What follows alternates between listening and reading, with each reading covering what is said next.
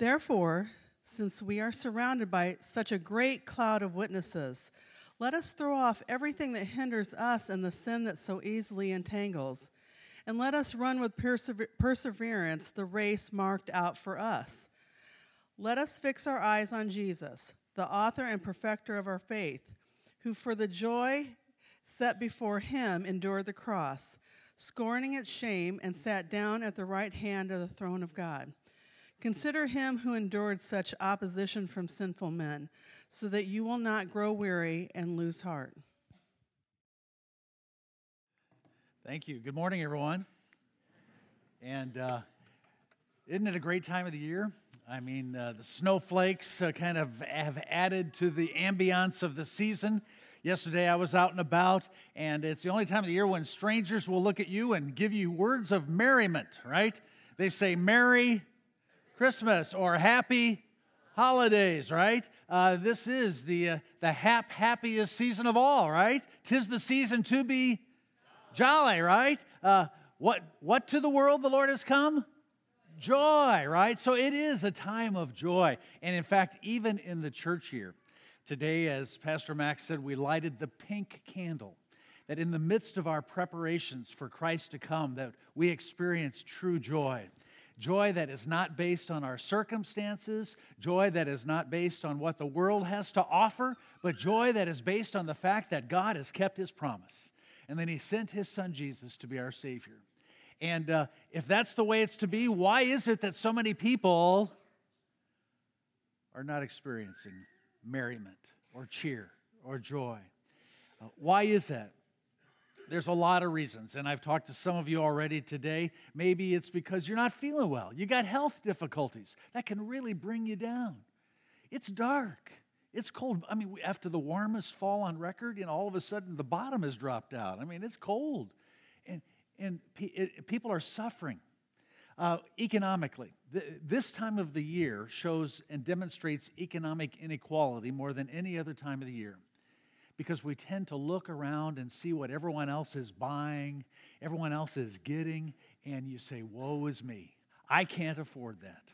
And so even though it is a happy time of the year, a joyful time of the year, we need to really focus on what God would want for us in our lives as God's people.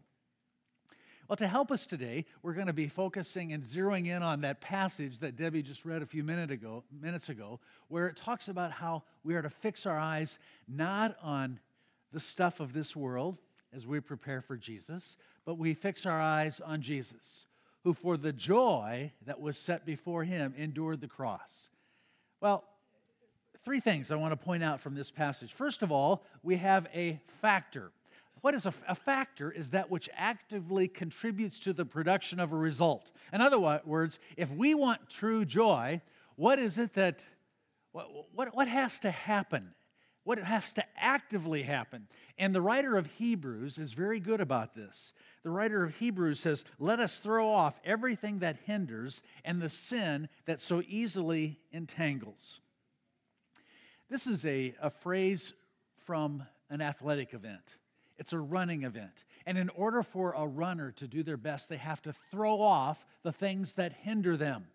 If you were running outside today, you wouldn't be running with a huge down coat. It would weigh you down. I'm always amazed when I see some of these marathoners, when it's cold, that they can run in such skimpy clothing. But that's what enables them to be free enough to do well. And friends, in order for us to be free enough to experience true joy, God would have us to get rid of the things that hinder us, that pull us down, that cause us to block our relationship with Him and our relationship with others. And the Bible has a simple word for that. It starts with an S and has an N at the end with a big I in the middle. What's it called? Sin. That's what sin does for us. And we are to throw it off because it entangles us. It causes us lots of messes in our lives. And as I think about the different sins that cause me, that hold me back from experiencing true joy, probably the number one thing is pride. Has the same middle letter as sin, isn't it? That I want my way. It's all about me. It's all about my ability to make for a happy Christmas. And of all the times of the year, pride rears its ugly head where we just think about me, how I'm not getting the things that I would want. I want this to happen or that to happen in my family. And so it is the root cause of so many of much of our unhappiness. I like what C.S. Lewis writes in a book called Mere Christianity. He said, pride is a spiritual cancer. It eats up the very possibility of love, of commitment, of joy. And if it goes untreated, it multiplies and it spreads, corrupting even our best attitudes and efforts. It must be killed, and killed consistently with routine heart checks and the sword of the Spirit, which is God's Word. So pride, it's an issue, so let's throw it off. And the way that we do that is through confession. Remember the words of that character in the Advent season of John the Baptist. Prepare the way of the Lord. Make a straight highway for Him. Repent, for the kingdom of God is at hand. That's the same idea, that we get rid of that which is causing us to block our relationships with God and others. We confess it. God, I am sorry. Forgive me. Set me on a new path. Another thing that I believe is a hindrance to us is false expectations. Advent preparations tend to give us this romantic view of the way things either we think they were or the way that we wish they were. And I don't know about you, but when I grew up, Christmases were perfect. We never had any arguments. We never had any fights. Everything was absolutely perfect, right? Was it that way in your family too? Yeah, not really. So we just need to be honest about that. And when we have all these expectations that that's the way things are going to be, it leads us to not experience that true joy, that true cheer that Jesus wants to bring us again. Another thing that holds us back is just our busyness. There are all these expectations that are placed on us. We have so many things to do, people to see, gifts to buy, decorations to put up, cookies to bake, and it just goes on and on and on. And so, get rid of that which hinders, the sin that entangles us. But that's not where it stops. The writer of Hebrews then says we need to focus. Yeah, there's the factor of getting rid of that which hinders, but we need to focus. And that's where, again, the writer says, let us fix our eyes on Jesus, the author, the one who put you into the race, but also the one who finished the race for you. Focus. What are you focusing on? I enjoyed reading about a baseball pitcher from many years ago named Bob Feller. He was one of the great all-time greats, and he played for the Cleveland Indians in the 1930s, the 40s, and the 50s. He was drafted. He was signed when he was 16 years old. And that same year, in 1936, he struck out 15 St. Louis batters. In 1938, he became the first pitcher to strike out every batter in the game. When Bob Feller was 9 years old, his teacher asked him to write an essay. He was in third grade on an oak tree. And so he sat down, and these were some of his thoughts that he put down in paper. An oak tree can be cut down and sawed into boards. You can make baseball bats out of them. You can make home plates with the oak boards. You can make bleachers out of the oak boards so that people can watch baseball games. Oak boards work well for scoreboards too. So where was his focus? Already at 9 years old, he had one thing in mind, and that was baseball. What are your eyes fixed upon this Advent season? Because if it's other than Jesus, if it's other than finding real meaning in knowing His love and His forgiveness, if our focus is on the things, the stuff of this world, we're always going to be disappointed. And praise God that as He forgives us, He puts our focus back on the cross of Jesus and His love for us and what He won for us on that cross. So we have the factor, get rid of that which hinders us. We focus not on ourselves, not on the things of this world, and then we forge ahead. We persevere. Let us run the race with perseverance that is marked out for us. And then the writer says, consider him who endured such opposition from sinful men, so that you do not grow weary and lose heart. The Greek word for growing weary means to let your bowstring go limp. You know, when your bowstring is pulled and it's taut, you're ready for battle. You're ready to go forward. But there are many things in life that cause us to want to give up. Take the bowstring off. Hang it up on the wall. I'm done.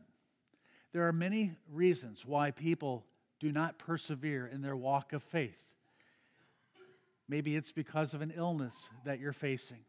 Maybe, again, it's because you're not getting along with somebody in your family, and you have to, and that's always just kind of nagging you. Maybe it's something that's happening at work or at school. But there are many things that cause us to not want to persevere. How do we keep going? How do we keep going in the race of faith that God has given to us, and to do it with joy and thanksgiving in our hearts and in our lives? Well, there's three things. First of all, we need to really be in God's Word. And I know that that's a simple thing, and you hear that from me all the time, but that's my job to remind you that. And during the Advent season, we get so busy that somehow God gets put on the back burner. Look at all the devotional books that we have left there. I was just pointed out to me, we've got lots of leftovers. Take a devotional book, spend some time with the Lord every day, because it's through His Word that God enables us to go forward with joy and to forge ahead. I've always enjoyed the words of Jeremiah when he says, when your words came, I ate them, and they were my joy and my heart's delight, for I bear your name, O Lord Almighty. True and lasting joy is something that God promises us as we spend time with Him in His Word. Another thing that needs to happen for us as we're in the Word is that God helps us to be balanced. We are not so balanced this time of the year. And it reminds me of what people have to go through when they face addictions. When people face alcoholic or drug addiction, they often enter into a 12-step program. And one thing that counselors will tell these people is that they need to be aware of the two, the TOO. When something seems too good to be true, you need to be leery. When something is too much fun, or the event produces too good of a feeling, be aware. When you become too engrossed in something or someone, that can be very much of a danger point. And at this time of the year, there's a lot of TOOs where we're trying to focus too much on the things that we're trying to accomplish during the Advent season, and we lose our balance. Too many sweets, too much emphasis on finding or buying the right gift, too much worry and anxiety about pleasing everyone and everybody. And when we're in God's Word, it helps us to put things in focus so that we can have a right balance. The third thing that really helps us as we forge ahead and as we focus on Jesus and get our priorities straight is that God enables us to be thankful. Be grateful. In all circumstances, the Bible says this is God's will for you, whether you abound or whether you abase, whether you have a lot or you don't have a lot, whether you're buying expensive gifts or not, whether you're getting gifts or not, you're thankful. People of Advent cheer. We are Advent people, and we are thankful people. We are aware of our blessings, and a grateful heart is a heart of cheer. Instead of being envious or jealous of other people, because you don't have something, be grateful. Thank God for all the blessings that you have. Most of all, the gift of life that is today and that goes on forever. You move away from God and you move away from other people if you don't have a grateful heart. So praise God. Be thankful. And all the time, as we forge ahead, we keep our eyes on Jesus. Now, the interesting thing that I see in this passage, it says that Jesus, who for the joy that was set before him, endured the cross. How could the cross be a joy for Jesus? It was on the cross that he gave his life. Think of the agony of the cross, and we often do this during the Lenten season. And so that wasn't where the joy was. Where was the joy of the cross? The joy of the cross is centered in the victory that Jesus won as a result of the cross. And that's why the cross is empty. Because even though Jesus suffered and died on the cross and took the sins of the world, our sins, past, present, and future, upon himself, the cross is a symbol of victory because Jesus didn't stay on the cross. He rose again on the third day so that now his victory through faith in him becomes our victory. The Bible says that now we are more than conquerors through him who loved us. And that's why the cross was a joy for Jesus, and that's why it's our joy too. And that's why we can lay aside all the sin that weighs us down. That's why we can focus on Jesus and his grace for us. And that's why we can forge ahead, because of the joy that Jesus won for us by his death on the cross and his resurrection. I hope that this is a happy time for you. And, people always mask their true feelings. How you doing? Oh, fine. You give that fake smile.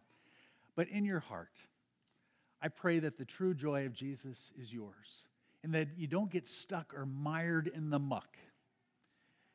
When I was 15 years old, I worked for a farmer, and this farmer had a fishing pond on his land. And it was back in the middle of a field, and it was used for drainage, but he used it for irrigation and for feeding the livestock and so forth. And it was plumb full of fish. I mean, it had big bass in there, and no one fished it except for a couple of us who knew about it. And I asked permission. One day I rode my bike over there with my rod and reel and had my special lure. And I was fishing, and I was casting, and all of a sudden, the lure got stuck on something on the bottom of the pond. And I was upset. It was about 10 feet at least out into the water. And so I said, I'm going to go get that lure. And so I took my shirt off. I had shorts on, and I had some older tennis shoes. And I started wading out into the water. When I got about 5 or 6 feet away from the shore, all of a sudden, I started to sink. I mean, I've never experienced that kind of feeling. It was like quicksand. And I was going down, and I was getting scared. And so at the last minute, I grabbed onto a cattail, and I pulled myself over to the side and got out of there. That lure was history, okay? Probably cost $1, but I was sad. And then I lost my shoes. They were stuck in the mud, too. My mom was not happy as I rode my bike home without shoes. But friends, we get caught in the mud, don't we? In the muck and the mire of all the stuff of Advent. And that's why today is the Joy Sunday. It's the time when we focus on what is really important. We forge ahead in the name of Jesus as we lay aside everything that hinders us. We say, Lord, I'm sorry for being distracted.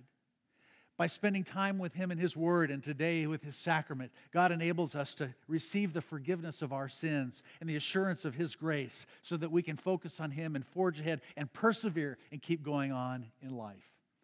And so may God grant you a joy-filled Sunday and this last 2 weeks before Christmas so that we can be people of Advent cheer. Amen? Amen.